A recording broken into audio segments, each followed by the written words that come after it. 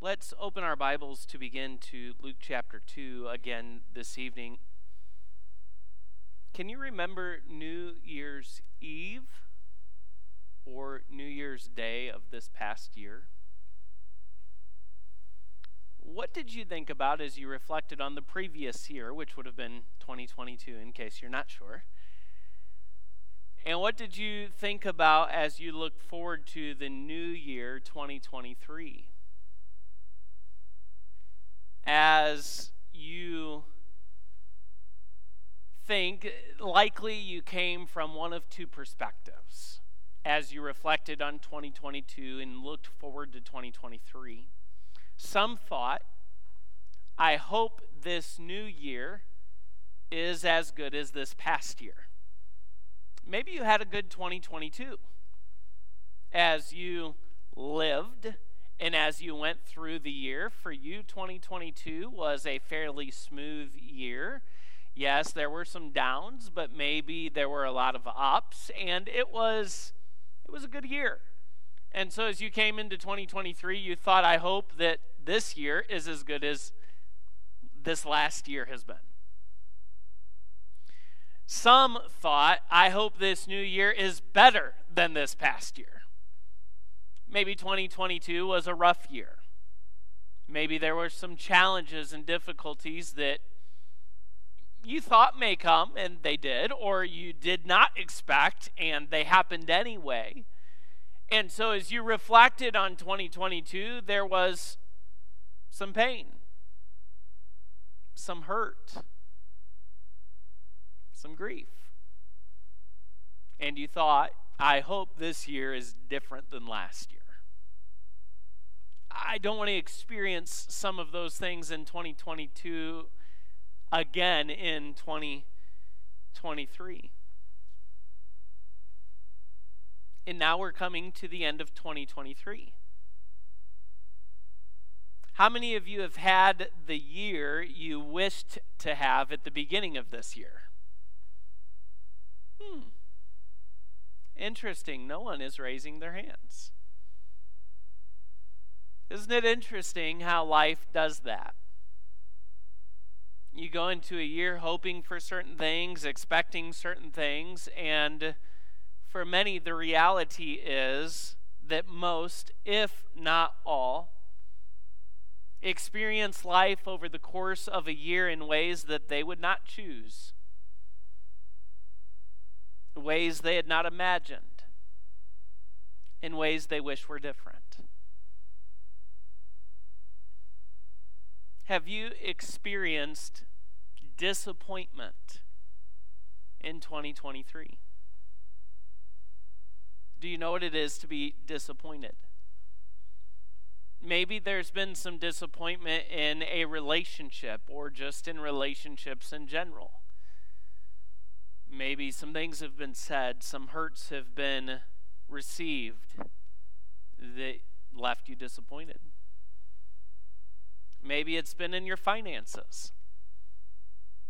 It's challenging, isn't it, to think about some of the changes that we've seen over the past few years in relation to finances, expenses. I've shared with a couple of people, if you want one example of the price changes, I went back and checked my records. The last time that we bought baby formula for Adeline was in May of 22. In May of 22, you could get the 48-ounce container of baby formula at Sam's Club for $22.97. Do you know what it is now in December of 23? $42.97. Just one example. And maybe that's left you disappointed. Maybe it's been your health. Maybe there have been some changes in your physical body that have left you feeling disappointed, and you've been even more disappointed at the level of care that you've received or not received. Maybe there's been some disappointment in your family. Perhaps just some things you hoped for as a family, some things you desired as a family, maybe some loss within the family. Maybe the disappointment you've experienced has been a loss of some kind. A loss of a job, a loss of a loved one, a loss of a possession. Maybe it's been emotions. Maybe it's been a difficult year emotionally. And you have felt more down than up. And you'd like that to be different, and you're disappointed. Maybe it's your mental health. Maybe you've struggled with thoughts. Maybe you've struggled with anxiety. Maybe you've struggled with worry. Maybe you've struggled with fear in ways that you haven't in the past, and you are disappointed. Can I say tonight, if that's you, you're not alone. You know, it was interesting when I asked how many of you have had the year you hoped to have at the beginning, nobody raised their hand. That tells me that we have all experienced disappointment in some way this year. You are not alone. I and my family have experienced some massive disappointments in 2023. Disappointments that produce an outlook of disappointment. Do you know what I mean by an outlook of disappointment? I mean, you get to a point where you look ahead and all you see is disappointment. You just expect that that will be the result of whatever is going to be something that is disappointing. And maybe you're there too. And maybe it's hard to see with hope anything as you look ahead. Everything appears to be disappointment. And tonight, maybe even some could say that you are disappointed with God. Maybe you feel that God has let you down in some way, and it's left you disappointed. For 400 years, the people of God waited in expectation with no revelation from heaven. And things started happening. We've seen the angel showing up to Zacharias in the temple when he went in to burn the incense. We've seen the angel appearing to Mary and telling her about the birth of the Messiah. We've seen the message of the angel to Joseph. We've seen the birth of John and the prophecy that Zacharias declared. But the reality is that though these things started happening, you realize many of these things happened in isolation. They weren't big, public. We read about them in the scripture now, so they feel big and public. But a lot of these things happened in isolation. It wasn't widespread. It wasn't well known. But then, on a quiet night, I imagine quiet night, in the hills outside Bethlehem, all heaven broke open, didn't it? And look at what the Bible records in Luke chapter 2, verses 10 through 12. The Bible says, "And the angel said unto them, the shepherds to whom he appeared, Fear not, for behold, I bring you good tidings of great joy, which shall be to all people. For unto you is born this day in the city of David a Savior, which is Christ the Lord. And this shall be a sign unto you, ye shall find the babe wrapped in swaddling clothes, lying in a manger." What was the meat of the message from the angel to the shepherds? A Savior was born. And that was the greatest need. We said this morning, it wasn't a political rescuer. That wasn't the greatest need. And we could go on and on. If God thought we needed advice, he might have sent one who was just a counselor. If he thought we just needed a better way of life, he may have sent one who was just a philosopher. If he thought that we just needed to be taught a little better, he would send one who would be just a teacher. But God knew that we needed forgiveness, and so he sent a Savior. And the angels declared that there would be a sign to the shepherds. What is a sign? A sign is an object that conveys meaning. And what was the sign?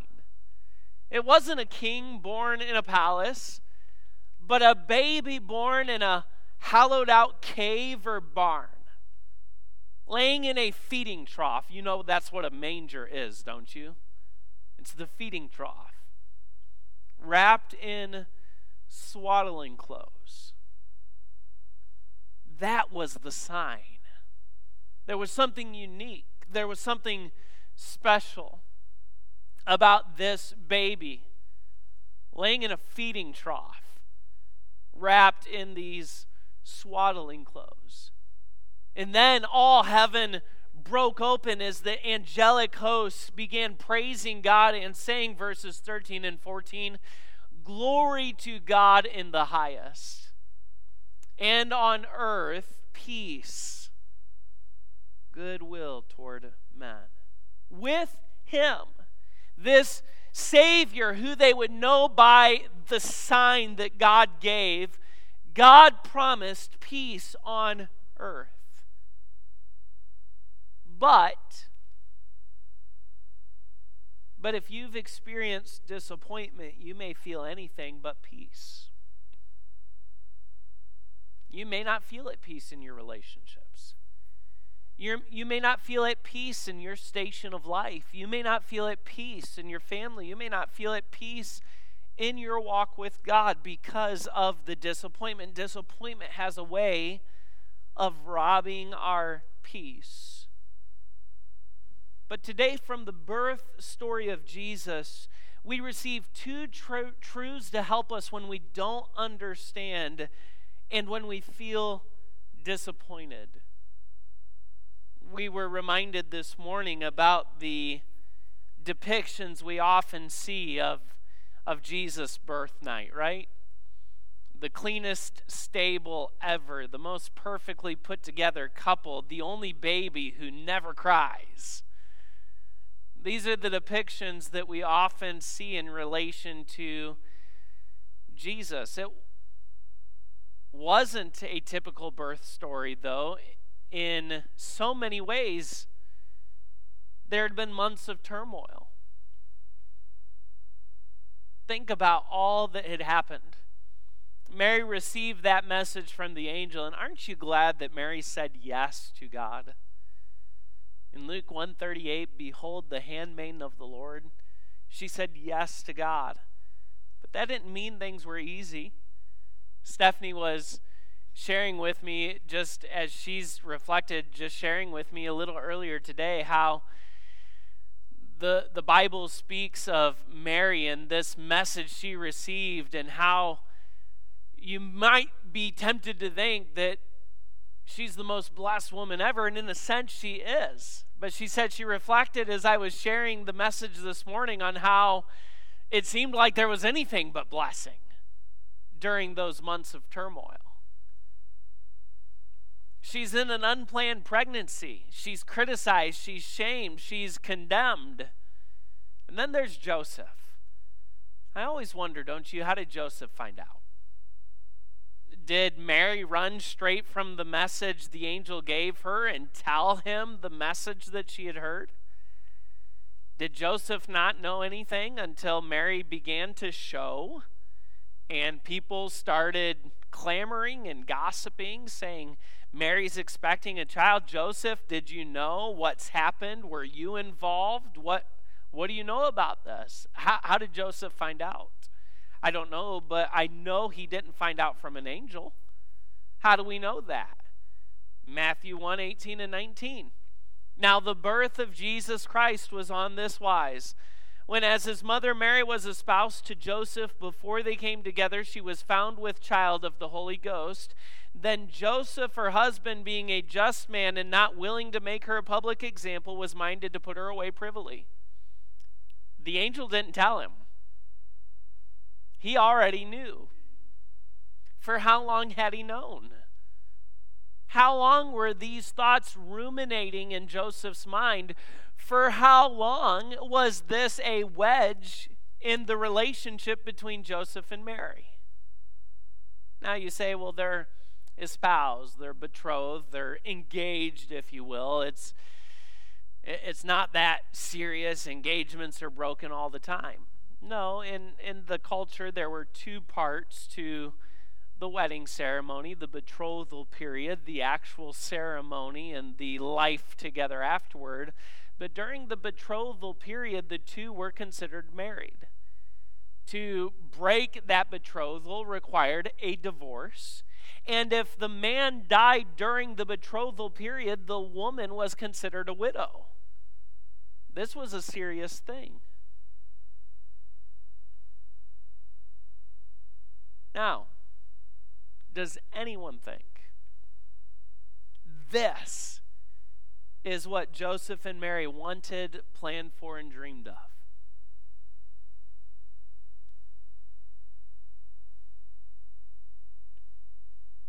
Joseph was reassured by an angel, but it didn't end there. The turmoil, the difficulty of the pregnancy. There came that decree from Caesar Augustus. They had to travel from Nazareth to Bethlehem. They get there, and I mean, ladies, those of you who have had children, put yourself in her place. Okay, the contractions are coming. She is in active labor. And the innkeeper couldn't or wouldn't give them a room. What now? I mean, imagine this. Finally, someone somewhere gave them access to this stable, and they gave birth to Jesus where the animals stayed. Finally, we can catch our breath, right? It didn't end there. At some point in the early days, months of Jesus' life, wise men found them. They brought gifts. It was a beautiful thing. But they also informed Herod, not intentionally. And Herod now is sending soldiers to kill the baby. And they have to flee from Bethlehem to Egypt. That's not easy. A new culture, a new language, a new way of life. Does anyone think this is what they planned for, dreamed of, or wanted? I would guess not. Can you imagine the conversations that Joseph and Mary must have had at times during these months, during these years, that all this is transpiring? I am sure that in some ways, humanly speaking, they knew what it was to be disappointed. Do you know what it is to be disappointed? Disappointment can rob you of peace. How can you have peace? God promised, didn't he, with the Savior, peace on earth. How can you have peace when you're disappointed and you don't understand what God is doing? You might say, well, I could have peace and I could live without disappointment as long as I understand what God is doing. But the reality is there are times we don't understand, right? There are times we can see what's going on. We understand how it's affecting us, but we don't understand what God's doing, and we're disappointed. But let me give you two truths to help you when you don't understand and when you feel disappointment. Number one is this: you don't have to understand the plan to trust God has a purpose. You don't have to understand the plan to trust that God has a purpose. Do you ever find yourself questioning what the plan is? How many of you are the type of people who want to know every detail? Many of us are that way, if we're honest. When we go into something, when we're going into a day, when we're going into a project, when we're going into some activity, we want to know every detail. We want to know what the plan is. Wouldn't it be nice if we could expect that from God? God, I know I'm going to encounter this year. just lay it out for me. Show me the plan in it all. Show me every detail about what I'm going to go through and what you're going to do in the midst of it and how it's going to turn out. That's what we often desire, isn't it? Often our desire may not match up with God's plan or his purpose. Listen to Proverbs 19:21. There are many devices in a man's heart. Nevertheless, the counsel of the Lord, that shall stand. You say, what does this have to do with anything? The word devices here is an interesting word. It can speak about a device in the sense that we think of it, a texture, a machine. But the word also has the idea of an intention or a plan. So here the Bible's saying man can come up with his devices, whether that is something physical, something concrete I can get my hands on, or something that is in the ideal realm, something that he intends or something that he plans for. There are many devices in a man's heart. Nevertheless, the counsel of the Lord, this word counsel does speak of advice, but it also goes further with the idea of a plan or prudence. And in many passages in the Old Testament, the Hebrew word behind it is translated purpose. Man has his devices. Man has his plans. You and I like to be planners. We like to have things laid out for us. We want to know every detail. But God has his purposes. When I think of Joseph and Mary at this point in their lives, I have to think they were not living the life they thought of, and they did not have the story they planned for. Wouldn't you agree with that? I mean, there's no way they could have thought of this. Certainly Jewish women, Jewish girls dreamed that they'd be the one to bear the Messiah into the world. But there's no way they could have imagined all of these things. There's no way they could have planned for it, and there's no way this was their dream. They experienced disappointment. But in the middle of the mess, look at what God was doing. Matthew 1:20 and 21. But while he, Joseph, thought on these things, the angel of the Lord appeared unto him in a dream, saying, Joseph, thou son of David, fear not to take unto thee Mary thy wife, for that which is conceived in her is of the Holy Ghost. And she shall bring forth a son, and thou shalt call his name Jesus.